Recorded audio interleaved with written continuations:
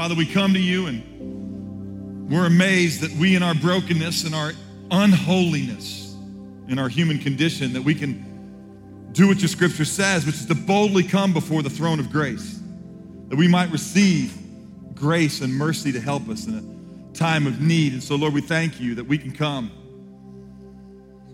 And Father, we thank you that you're sovereign and irrepressible and inconceivable in your love. And I thank you, Lord, that we can just say to you that sometimes we don't see your love at work. Sometimes we look at this world that you're sovereign over and we wonder what in the world you're doing. And so I thank you, Lord, that we're not just left here to figure it out and speculate, but we can open your word. And you'll speak to us and you'll show us and you'll teach us things and you'll comfort us and you'll afflict us and you'll comfort us again so that we can know you, the only God worth knowing. Lord, I just pray for my friends tonight that are just really uncomfortable not being holy, that they would just come to their senses. And those that are just broken and scared in an unholy world with ungodly things happening, that they could be comforted and they would see and understand maybe in a way they never have, and they could sing the songs that I just sang with them with a heart that knows who you are, filled with grace, at peace with the God who is holy. Would you do all that tonight? Help us to serve you now in Jesus' name. Amen.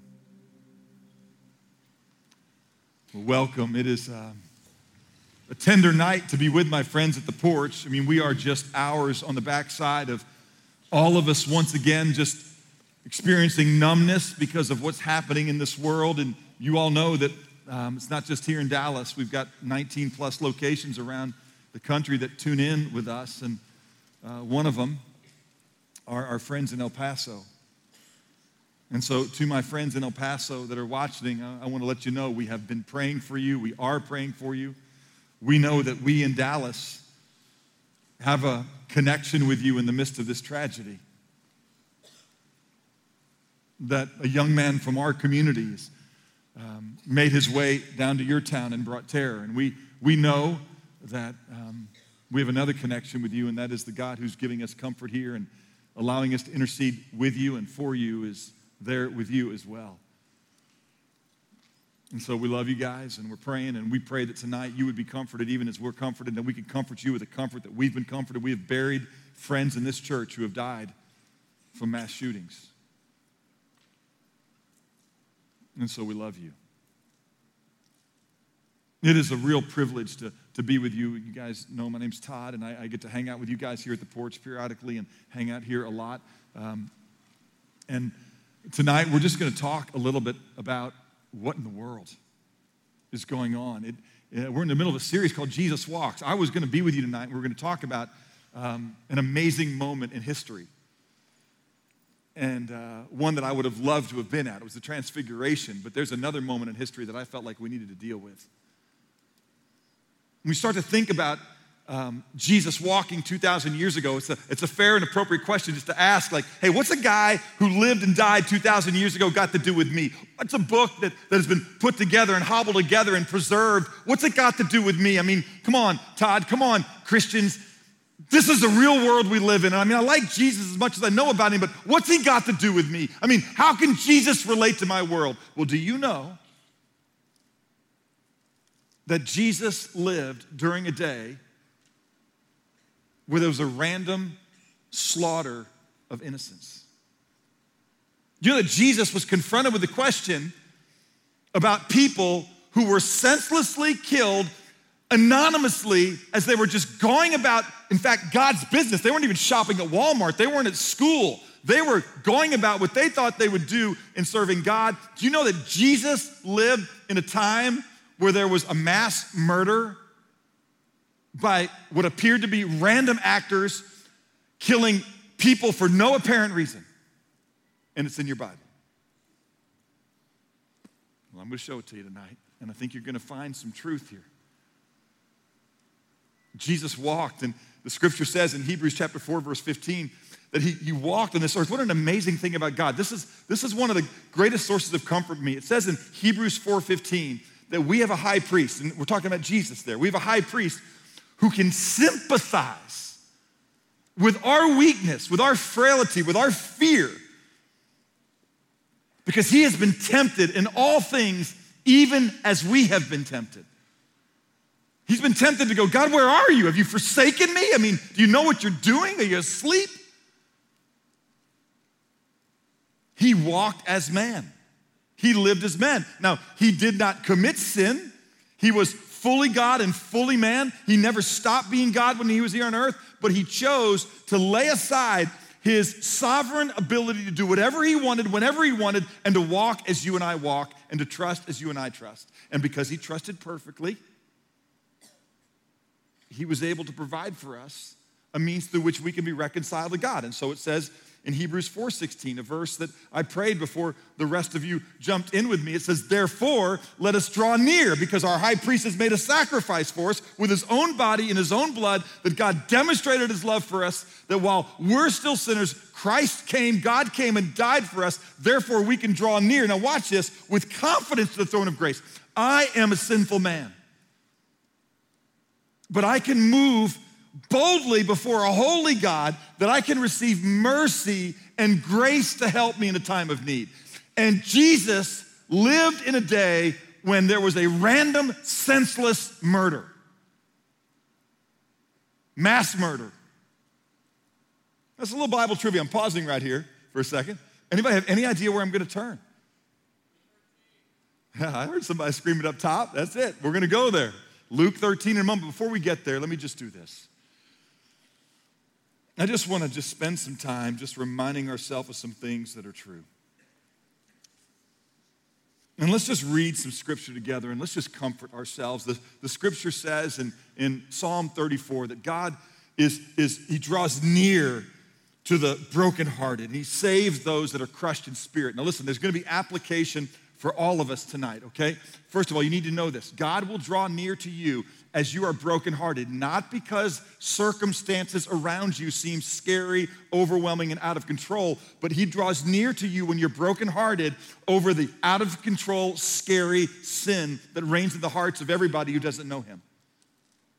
So just mark my word, this verse has dual application. It has application towards those of us who are grieving the loss of friends and loved ones in our community.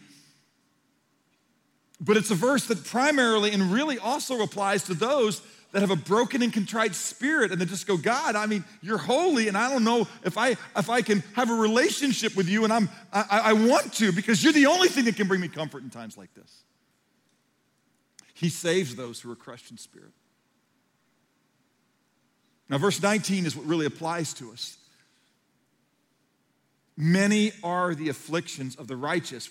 We're here and we're afflicted because we live in a world that is not the world that God intended. We live in a world that is infused with sin. We live in a world that is inhabited by men that aren't just sinners in their nature, but that remain sin in their nature. Now, all of us were born into sin. Some of us, by the kindness of God, have come to know the goodness of his way, and we begin now to walk with him. And instead of being darkness, we're light. Instead of being the source of decay, we're actually the source of preservation. We're salt.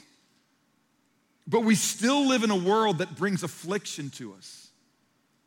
None of us are without sin. All of us in some way contribute to sadness at some level every day, but certainly when we come to know Christ, there's a transformation that happens and God changes our hearts and we become a source of hope and not a source of destruction. And the Lord will deliver us, though, it says in verse 19, out of all the affliction that we have one day. Let me just share with you a few verses that Jesus said to his disciples when he was getting ready to leave, okay? In John chapter 14, in verse 27, he says, peace I leave with you. Now look, it doesn't look like a very peaceful world, does it?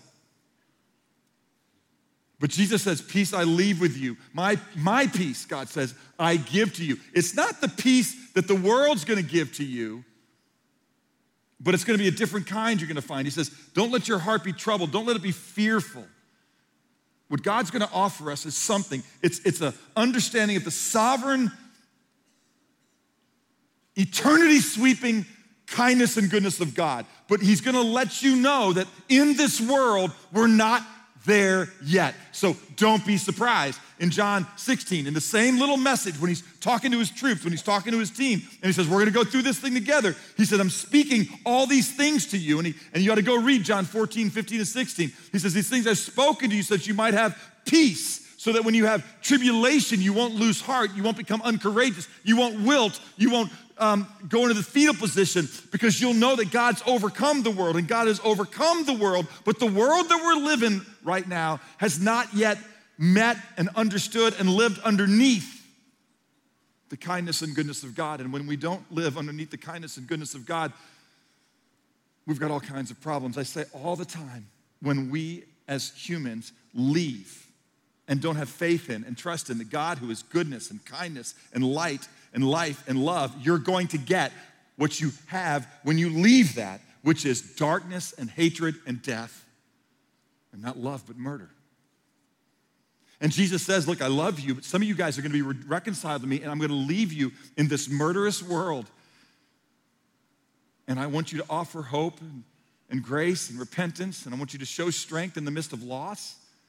And I want you to grieve, but not as those who grieve without hope. And so don't be surprised. This is earth.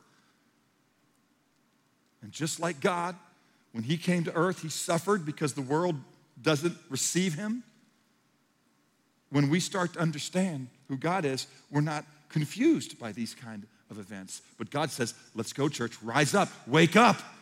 I want to use you to stem the madness, to bring hope and to comfort those who are afflicted and don't understand what you're gonna understand if you hang in there with me tonight. Let's just remind ourselves of this truth as we get ready to look at how Jesus handled a mass murder and a random act of killing during his day and age.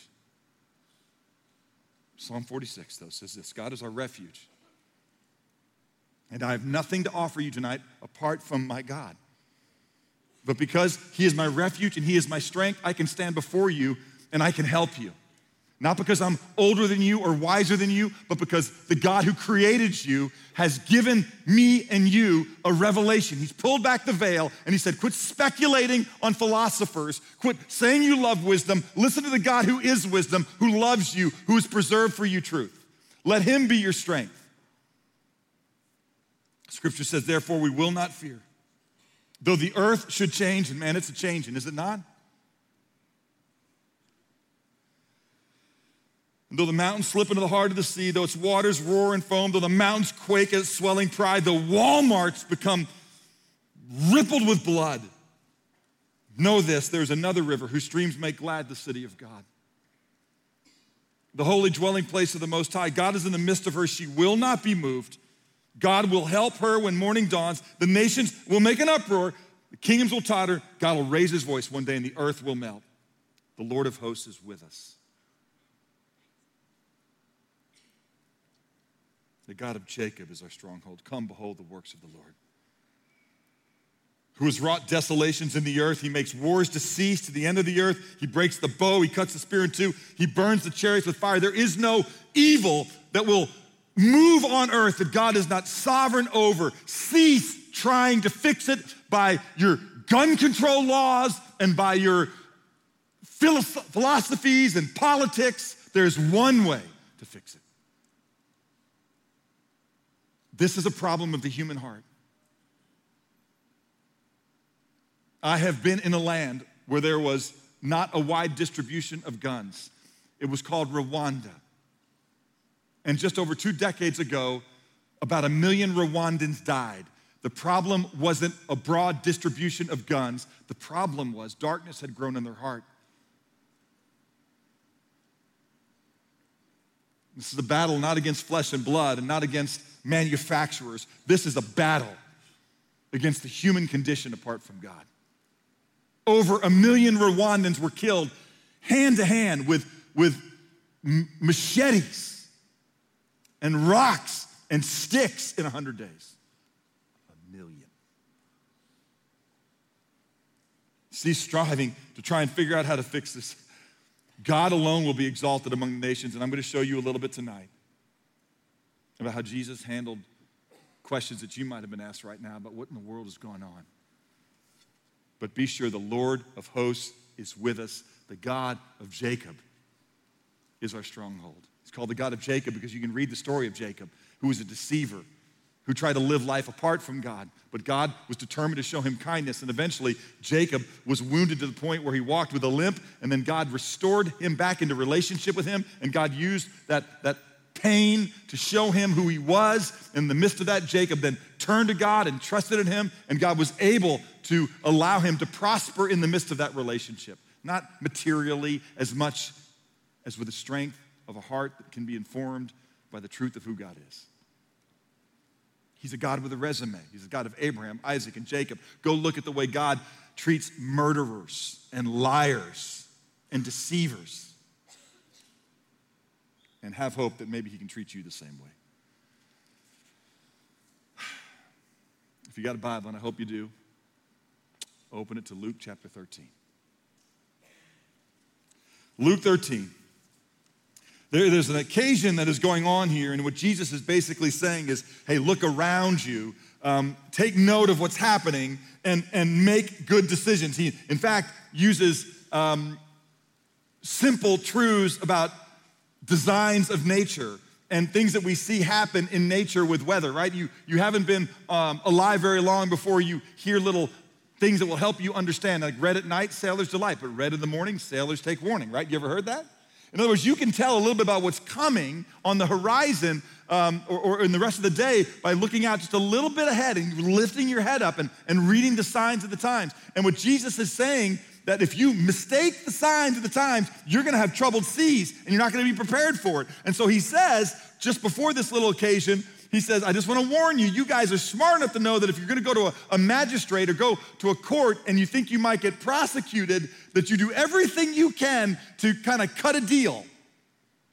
You do everything you can to plea bargain so that you won't execute a certain level of judgment. And in effect, in the context right before we're here, what Jesus is saying is, listen, people, you'll do whatever is necessary to stay out of jail. You might want to pay a little bit of attention and apply the same intentionality to stay out of hell. Because there is a sovereign judge who's greater than your human magistrates. And if you just watch what's going on, you'll see that he's here. That's Luke 12. And there's a day he's gonna come, and you don't know when that day is. But avail yourself to the truth that's being revealed. And I say the same thing to you tonight. Avail yourself to this truth. So Luke 13. Now, on the same occasion, in other words, during this little dialogue that he's having, it says, on the same occasion, there were some present with him who reported to him about the Galileans whose blood Pilate had mingled with their sacrifices. Okay, so let me explain this to you.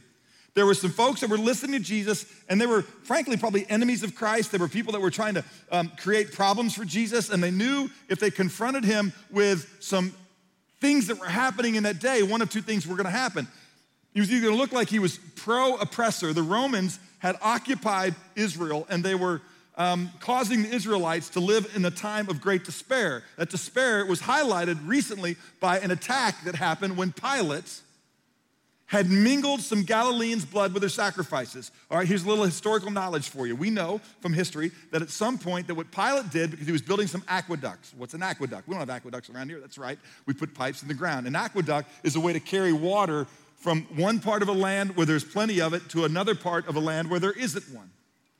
And Pilate needed some funding for that, so he dipped into the temple treasury. People brought, if you will, their tithes and offerings to worship God, and Pilate said, hey, as the bully on the block, I'm gonna say, we're not gonna get new pews or new carpet. We're not gonna get new instruments. We're not gonna get new buildings. We're gonna build an aqueduct for the Romans that are garrisoned here, making sure you're oppressed. And what had happened is when the Jews heard about this, they gathered together to protest. And when Pilate saw the protest, he sent some of his soldiers dressed in plain clothes amongst those particular people from Galilee who were protesting what he had done, and they started to randomly murder a number of Jews. In the midst of their shouting and saying, Pilate's gotta go, let's get rid of Rome.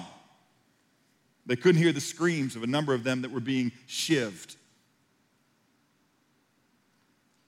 And so at the temple where they offer the blood of sacrifices, many Jews had died. And so one of two things was going to happen here based on how Jesus responded in this moment. It was either going to allow the Jews to accuse him of being pro-Roman, or he was going to defend the Jews and say what Pilate did was wrong, and they knew that that would make the Roman leaders go, we got to get rid of this Jesus because he's going to decide a riot. So Jesus is caught between a rock and a hard place here. First of all, he says he's God. He says God is love. God just let this crazy thing happen. And now what's he going to do? Is he going to be pro-Roman or pro-Jew? Now, I love what Jesus did because he answers typically with a question. That's what he does, right? They were kind of saying, hey, what do you make of this? And, it's kind of like, if you watch Jesus, he's just a master. It's like a guy one time, he said to me, hey, when I ask you a question, why do you always reply by asking me another one? And I said to that guy, well, why do you ask? It's kind of what Jesus did. He said, let me ask you a question before I give you an answer. And here comes his question. He answered and said to them, do you suppose, or I got a question for you, do you suppose that these Galileans, now watch this, the ones that died in this random tragedy were greater sinners than all the other Galileans because those that died suffered this fate? So they were trying to make sense out of this. And one of the things that happens sometimes in the midst of tragedy is people think, well, if evil has befallen you, there must be some reason it befell you, like it didn't befall me for that reason. And what Jesus is going to do is not answer their question. But he's going to keep the conversation he was in with them going. Now listen, I haven't heard anybody say about the Walmart incident what I heard them sometimes say about the Pulse incident. Do you remember the Pulse incident in Orlando?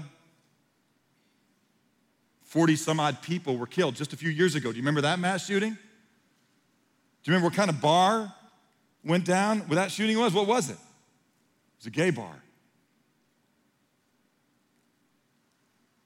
And I heard some people say, well, there you go. It's God's judgment. You're going to see that just won't stand. I haven't heard anybody say, well, you shouldn't shop at Walmart. There you go. How crazy is that? Now listen to me. He says, do you really suppose that can be your out? Do you suppose that the Galileans were greater sinners than all the other ones because they suffered this fate, because their bloods were mingled? No. I tell you, watch verse 3. I tell you, unless you repent, you will also likewise perish. What's he talking about? Let me just read a couple more verses because he's not done. He goes, let's just add something else. Or do you suppose that those 18 on whom the tower in Siloam fell and killed them were worse culprits than all the men who live in Jerusalem? Because there were some people that were building a tower, right? That's what you did. You'd build places for outlooks and watchdogs to be, and they'd be up there. They were building a tower for use in the city, and in the midst of that construction, as often happens in construction, especially ancient construction, the walls fell, and 18 people were killed. He goes, do you think those 18 people died because they were the most wicked 18 people in Siloam? Is that why they died? Watch what Jesus says about this. He says, I say to you, no. But unless you repent, you will all likewise perish. Let me just say a few things I think that are obvious to this crowd, but and start with this. Human tragedies are not always divine punishments, right? Human tragedies are not always divine punishments. You don't get out of human tragedies because of your faith. If you have a tragedy of cancer, if you have the tragedy of some birth defect, if you have the tragedy of great sorrow in your life that was thrown upon you, it's not always because of what you have done. Otherwise, how do you explain all the suffering of the prophets? How do you explain the crucifixion of Jesus Christ? How do you explain the Parkinson of Billy Graham? No, tragedy is not always a result of divine punishment, but I will tell you that things that happen in this world that are not heavenly, that are not kingdom things, happen because we live in a world that is not yet his kingdom. Now, a number of God's kingdom people are here. Well, Todd, who are they? Those are folks who are brokenhearted and contrite about their own sin. They have what's called godly sorrow. They're not filled with worldly sorrow, like, what are we gonna do? Look at all that's going on around us, it's not right. How can we stop this from happening? And God says, well, here's how you can stop it from happening. Let my kingdom come. On earth as is in heaven, because there's been no mass shootings in heaven. There's been no lack of peace in heaven. There is no paralyzing diseases in heaven. There is no birth defect in heaven. There is no tear in heaven. But I just want to say this. This is so amazing. Heaven has shed tears on earth. Before I unpack this for you right here, I just want to tell you, this is what Jesus would do if he was in El Paso right now. It's what we're doing right now. He would weep with those who weep. He would mourn with those who mourn. When Jesus moved where sin had reigned, if you will, in the life of his friend Lazarus and Mary and Martha, Jesus wept. When Jesus looked at the chaos and the dead religion that ruled his day, he looked over Jerusalem and he wept. And he said, oh, Jerusalem, Jerusalem, oh, Dallas, Dallas, oh, El Paso, oh, Joplin, oh, Houston. How I long for you to know me. And for you to be a source of my grace and kindness and hope and redemption in the world that you live in. I can make provision for all of your sin. Don't look at the sin of mass murderers and terrorists. Deal with the brokenness in your own life.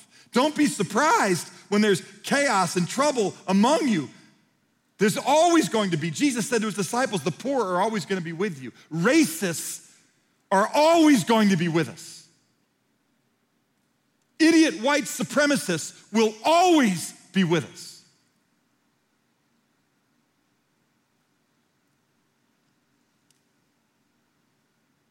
And Jesus says, just don't be one of them. Do what you can to help the poor and do what you can do to help people, those poor people that are trapped in the lostness of their clouded eye and broken worldview. Be a source of the grace. And he says, just repent. Repentance is a word that we have a hard time with, but repentance always starts with knowledge of sin. You see what Jesus did right here? Hey, you guys want me to throw Pilate under the bus, and Pilate's gonna get thrown under the bus, mark my word. But he just says this, you better repent or you will likewise perish, that those that died under Pilate's hand. And he says, you better repent or you will die like those who were just going to work and died while they were at work. And so what's it mean, you too will likewise perish? When the people that he's talking about were randomly killed in the Walmarts of his day, or were just going to work to provide for their families and they died. Here's the answer. If you don't deal with your sin, which separates you from God, if you don't deal with your sin that separates you from God, you will likewise perish like those individuals. Number one, you will die in judgment, under judgment from one who is in authority. Now, Pilate was abusive in his authority and was abusive in his judgment. But Jesus just got through telling a story like, look, there is a judge and he is coming and he will recompense men according to his deeds. And it's gonna happen suddenly. And you better be ready. Because you will meet a judge and he's a righteous judge. And the way you think you get, reconciled to me through your own works or your dead religion, you're wrong. You get reconciled to me by being brokenhearted and crushed in spirit. Blessed are the poor in spirit. Let me ask you a question this week. When you've been looking at the ravages of sin in your world, have you looked in a mirror and seen the sin that's ravaged your own life? You know, when people say, like, man, why doesn't God stop this stuff? You guys know I do something called Real Truth Real Quick. I did a Real Truth Real Quick a while ago called Why Doesn't God Stop Terrorism and Mass Shootings? And one of the things I said the night, I did it right after the Pulse murders, which was the largest mass murder in American history at the time. And one of the things I just said is, let me ask you a question. How many people outside of that nightclub in America that night do you think were looking at porn? How many people in the room that were here right now were sleeping with somebody that night? How many of us had arrogant ideas about our own self-righteousness or had some sense of superiority over others? Because guys, that's evil. And when we talk about what God should judge, most of us think about evil and we define evil as Anything that doesn't please us. That's not the way God defines evil. A guy named Alexander Solzhenitsyn, who lived underneath Stalin's oppressive, murderous regime, killed millions of people in Russia. He had put in the Gulag Archipelago, which is in the northern part of Siberia. And while he was there, he wrote an amazing work. And one of the things he said is this: if only there were evil people somewhere insidiously committing evil deeds, and it were necessary only to separate them from the rest of us and destroy those evil people. What he wasn't saying there is, hey, there's really no evil people. What he's saying is, if only evil was in them.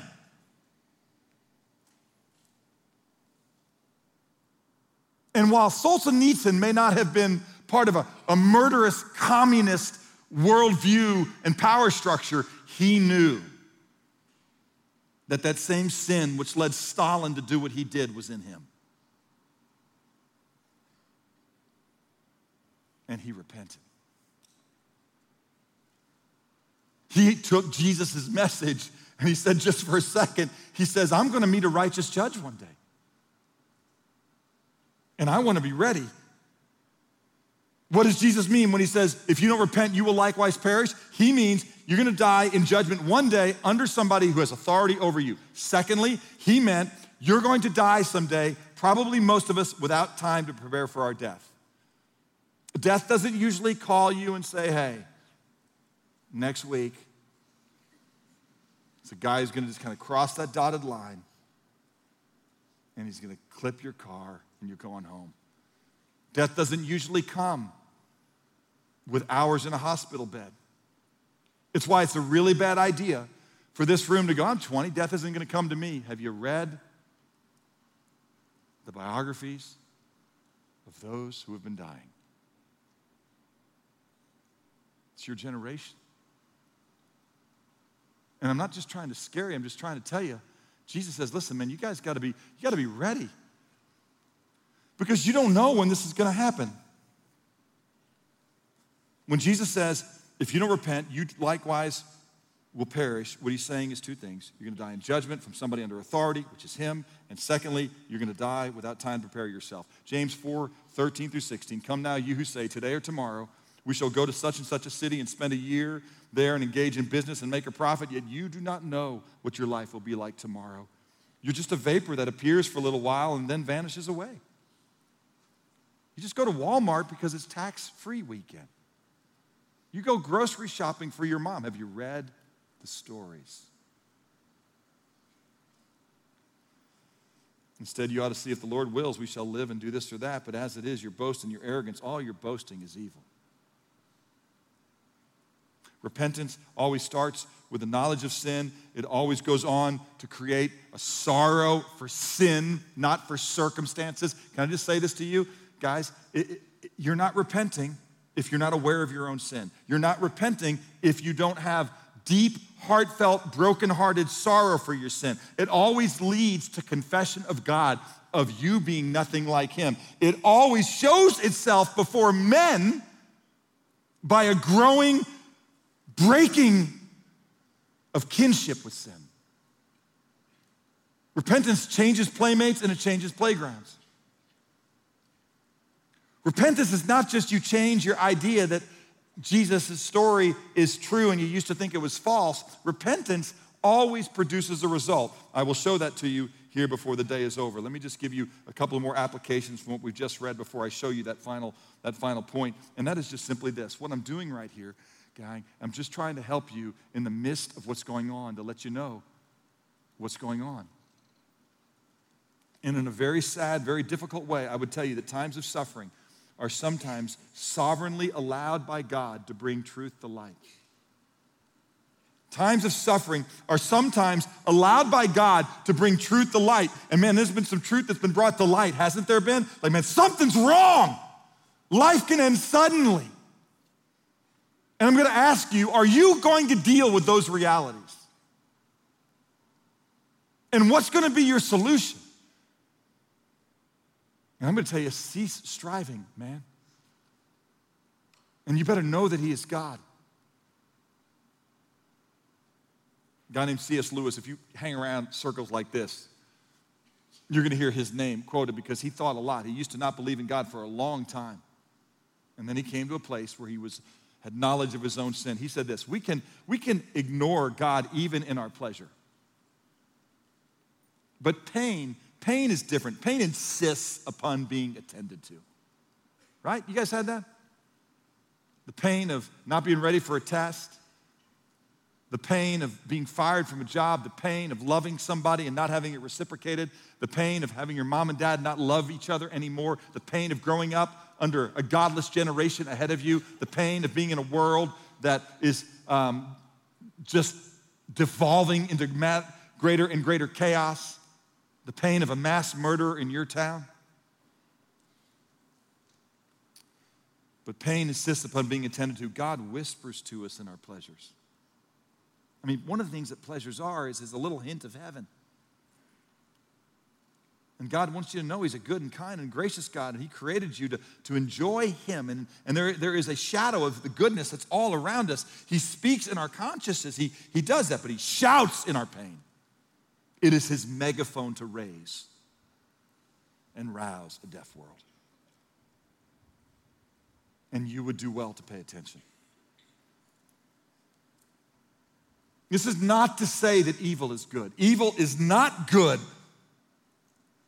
But we can make sense of evil events. These evil things are senseless acts. Sin never makes sense. It takes you farther than you want to go. It keeps you longer than you want to stay, and it costs you more than you want to pay. You know, they're talking to this kid that went to Plano High School right here in our town. Members of our church went to school with this kid. And maybe they loved him. Maybe they invited him to come hang out with us.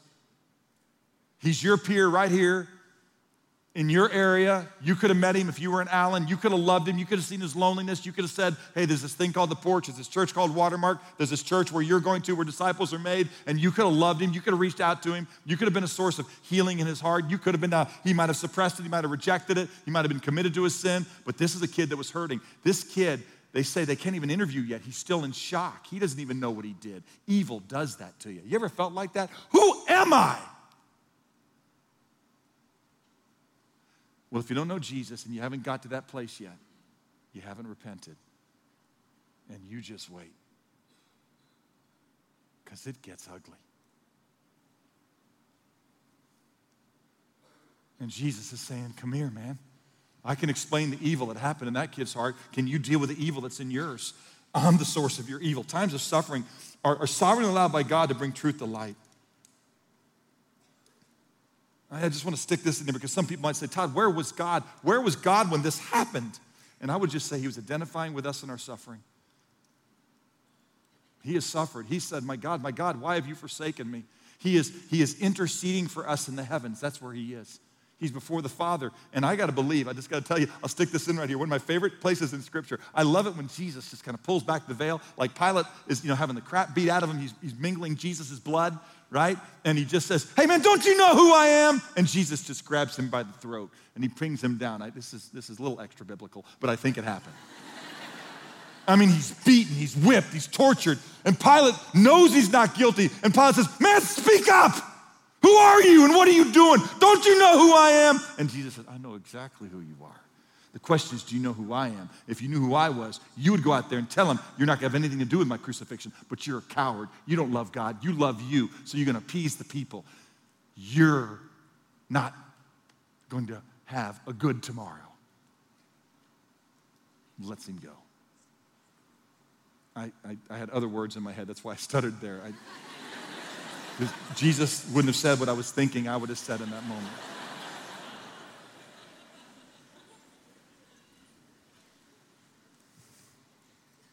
And there's another time, Jesus is crucified, he's resurrected, he reveals himself to the world, and he's ascended, he's sitting at the right hand of God, and then one of his boys, Stephen,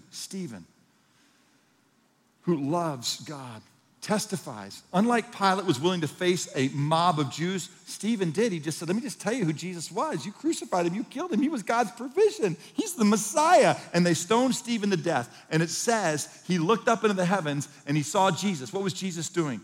Wasn't working a rosary. Wasn't praying to Mary. He wasn't interceding before the Father. Anybody remember what Jesus was doing? He was standing. Again, now here's my little extra biblical moment, right? So I'm a child of the 70s, 60s, and whatnot. And so, you ever watch the Flintstones, right? Make a little nod, right? Whenever Barney and Fred would get ready to run, what would they always do? They'd always go, the little legs would do that. They'd make that little sound, right? I got to believe, and this is, again, not in your Bible, it's just in mine, okay? And I believe Jesus saw what was going on, that he saw his children suffering in that world that he knew was going to be racked with trouble. He saw one of his sheep being tortured by sinful men. I think he said, done interceding, let's go. Let's roll back the clouds like a scroll. Let's go get them right now, Dad. And I think he stood up like that. And the Father was like, not yet, son, not yet, not yet. But your Jesus knows all about your Walmart, man. He knows all about your parents. He knows all about all the hardship that's happened to you. He knows about the hardness of your own heart, and he loves you. And the scripture says in 2 Peter chapter 3, it says that God is not slow, as some count slowness, but he's patient towards you, wishing that none should perish, but that all should come to eternal life. So what's another application? Here it is. Judgment is certain. You just need to know judgment is certain. Jesus said as much, right? You're going to likewise perish under a sovereign over you who will judge. Inasmuch it's appointed, the scripture says, for men, in Hebrews 9:27, for men to die once, and after this comes judgment. I just tell people all the time, what's the death rate in your city? The answer is 1 apiece. That's the death rate. Everybody that is born dies. People are dying every day who have never died before.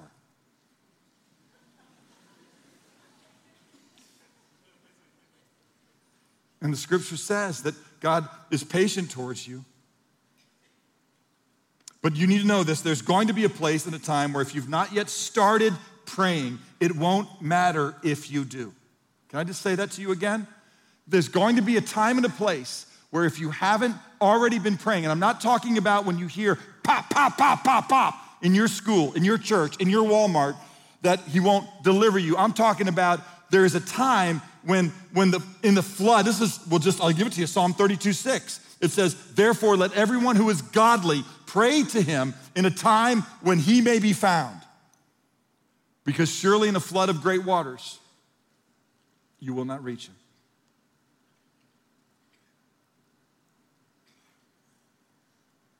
There is often a second chance. But there is always a last chance, people. God has offered forgiveness to your repentance. He has not promised tomorrow to your procrastination. He just hasn't.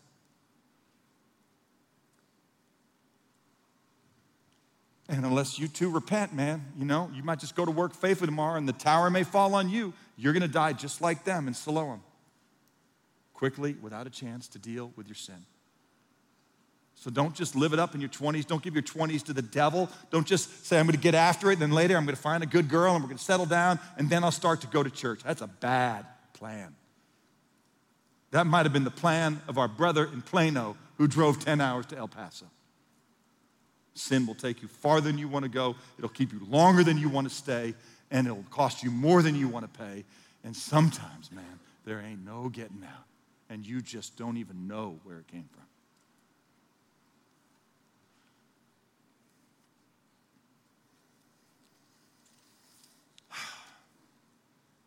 Jesus closes this little story in Luke 13 by saying this. It's interesting, there's a shift here. In verse 6, he says, he began telling this parable. A certain man had a fig tree which had been planted in his vineyard, and he came looking for fruit on it. He didn't find any fruit. And he said to the vine keeper, behold, for 3 years I've come looking for fruit on this fig tree, 3 years. And without finding it, he cut it down. Why does it even use up this ground? And the vine keeper said to him, let it alone, sir, just for this year too, until I dig around it and put fertilizer in it. And if it bears fruit next year, fine. Let me encourage it. Let me give it nourishment. Let me give it a couple of more porches. But if not, cut it down. I mean, one of the things that I just see when I look at this is that, first of all, what Jesus does is he ties the fruitfulness of the fig tree to a story about repentance. And I want you to hear this. I think you heard me say it already. Repentance, guys, is not just a change of mind. It's a change of mind that always results in a change of action. That's why this story is here. Some of you at the porch have embraced the idea of Jesus.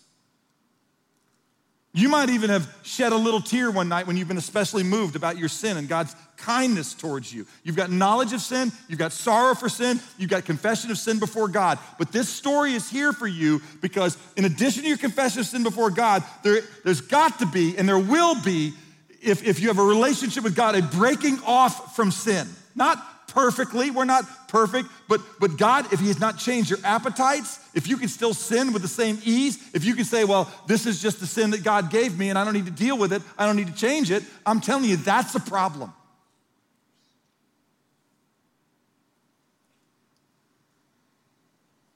And you might be planted in this little vineyard right here and think that you're doing fine, but there's no fruit on it. There will be a cutting down. If you have not in your life have an increasing production of a habit of deep hatred for all sin. First of all, what are you looking forward to in heaven? People who have a love for sin will not look forward to heaven. Look forward to being with God. No, they will shrink back at his coming. The same way a dead tree is sucking nutrients out of a ground where God expects there to be produce. What you see here in just a little application is just this, and that is if our roots are buried deep in the soil of God's word, then God's fruit should and will bear evidence in our life. Let me just say this. You are not saved because of these works that you do. No, we are saved by grace through faith alone. But the faith which saves is never alone. It's never alone. One of the greatest assurances I have that I really know Jesus, and I still sin, guys, but when I sin, I hate it. When I see anger in me that rules me, when I see lust that is attractive to me and I want to give myself to it, I take that second look, I want to look and hit the click, I want to move there, I want to make an excuse for watching a movie. I hate it. I hate it. I wish it wasn't in me. I pray that God would remove it. And he says, Todd, my grace is sufficient for you. What you got to decide right now, are you going to follow your flesh or are you going to live by faith? The life which I live right now is still inside a flesh that longs for all the sin it's always longed for. But I, by God's kindness, I know I've been crucified with Christ. And the life which I now live, I live by faith in the Son of God who loved me and delivered himself up for me.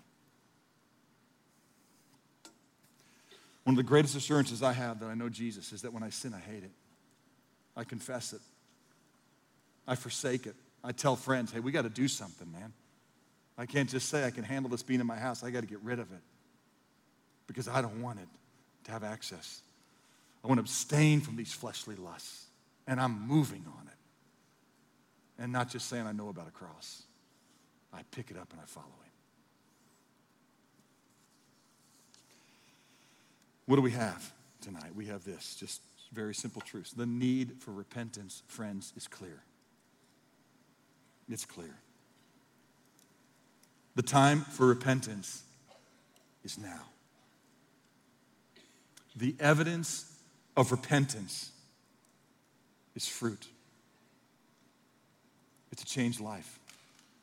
You're not saved because your life changes. Your life has been changed by the power and the grace of God. Let me just read you this last little thing by Lewis and we close. And it's just what's going on in our world. Our world is so confused. What do we do? Is it the Republicans' fault? Is it our president's fault? Is it the gun manufacturer's fault? Is it mental health system's fault? Here's what's going on. We have a world that still strives to make sense out of the broken human condition without God. We have stopped teaching ethics and values and morals and repentance in schools. We have shattered the family unit. We don't hold young men accountable. We let them isolate and live alone. And I'm not blaming video games, but we put them in a room filled with despair where they live imaginary lives and they practice desensitizing themselves to other humans. We celebrate it. We make excuses for it. We enable them with medication. and we don't do what Jesus did. In a sort of ghastly simplicity, I'm quoting Lewis now, we remove the organ and we demand the function. We take the heart out and we expect goodness to circulate. We make men without chests, men without honor, and we expect of them virtue and enterprise. We laugh at honor and we shocked then to find traitors in our midst. We castrate the gelding and we bid it to be fruitful. That is a very illustrative saying. And we are neutering ourselves with our godlessness and our refusal to be brokenhearted over our sin. What America does in moments like this is we cry, we pray, it's appropriate, but it's a worldly sorrow. We want the circumstances to stop. We deal with the symptoms, and we don't deal with the problem. And the problem is in us. It is sin. Cease striving in a way that seems right to men. Come to God. Father, I thank you that you have walked with us in the fire of earth, that you have been tempted in every way as we have been. You have had Walmarts. You've had innocent blood mingled in a random way. And you took it and you used it to remind us of why blood is mingled on this earth, because it's not heaven. It's not what you meant to happen on earth. You wanted men to know you and to walk with you and to trust you and to love one another and to live faithfully. But we said, we don't need you, God. We don't need your love. We don't need your light. And so we have gotten hatred, and we have gotten darkness, and we have gotten death. But I thank you, in the midst of the death that's in this world, there has been another in the fire, and he did not sin. And he loved us enough to go to a cross and to have his body broken and his blood shed. The eternal Son of God, the very visible image, the inconceivable love of God was revealed in Jesus. And when we are brokenhearted over our sin and poor in spirit, we can lift our eyes up and we can see your provision on the cross, and we can trust in you, and we can say, I want to follow that love. God, thank you for making a way that I, unholy Todd, can come to a holy God boldly and receive grace and mercy in my time of need, as can everybody in this room. Everybody listening. And I pray, Lord, if there's somebody here who just goes, yeah, Todd, that's me. I know sin's in me. I see sin in the world, and I'm going to deal with the sin in my world, and I'm going to confess it. I'm going to be brokenhearted about it, and I'm going to forsake it, and I'm going to learn to follow God. I'm going to love God and his people and his word. I'm not going to isolate any longer. And this is the day, Lord, that your patience is allowed for, that I should not perish, but I come to you in repentance. And if that's you, you just say in this moment, God, I come to you. I confess my sin. I see your kindness. I see your love. I see that you're a God that's walked on an earth filled with insecurity and trouble, and you've given us peace. We have faith, and that gives us peace with God. And so, Lord, I have confidence that Jesus is your provision for me. And I put my faith in him, and not in my own works, righteousness, or not in my own plans to stem evil in this world. I trust you, and I know, Lord, there's going to be a day when you're going to deal with evil completely, and I thank you that you're dealing with my evil now by grace. And so, Lord, let your spirit be loud in my life. Give me an affection for you and a love for you. Thank you for rooms filled with God's people, that I can now run to them and say, teach me more of my Father, that I can walk in the kindness and goodness of his way. Thank you that you are a high priest who can sympathize with my weakness, that you have been through this fire, and you will never leave me or forsake me, that you stand ready to come when the Father says, go. But Lord, if you tarry, may we be about your business now, loving broken people in our Allens before they get in cars and drive to someone else's El Paso. Let us bear fruit. Let us be your people. Let us walk with courage in the fire. In Jesus' name.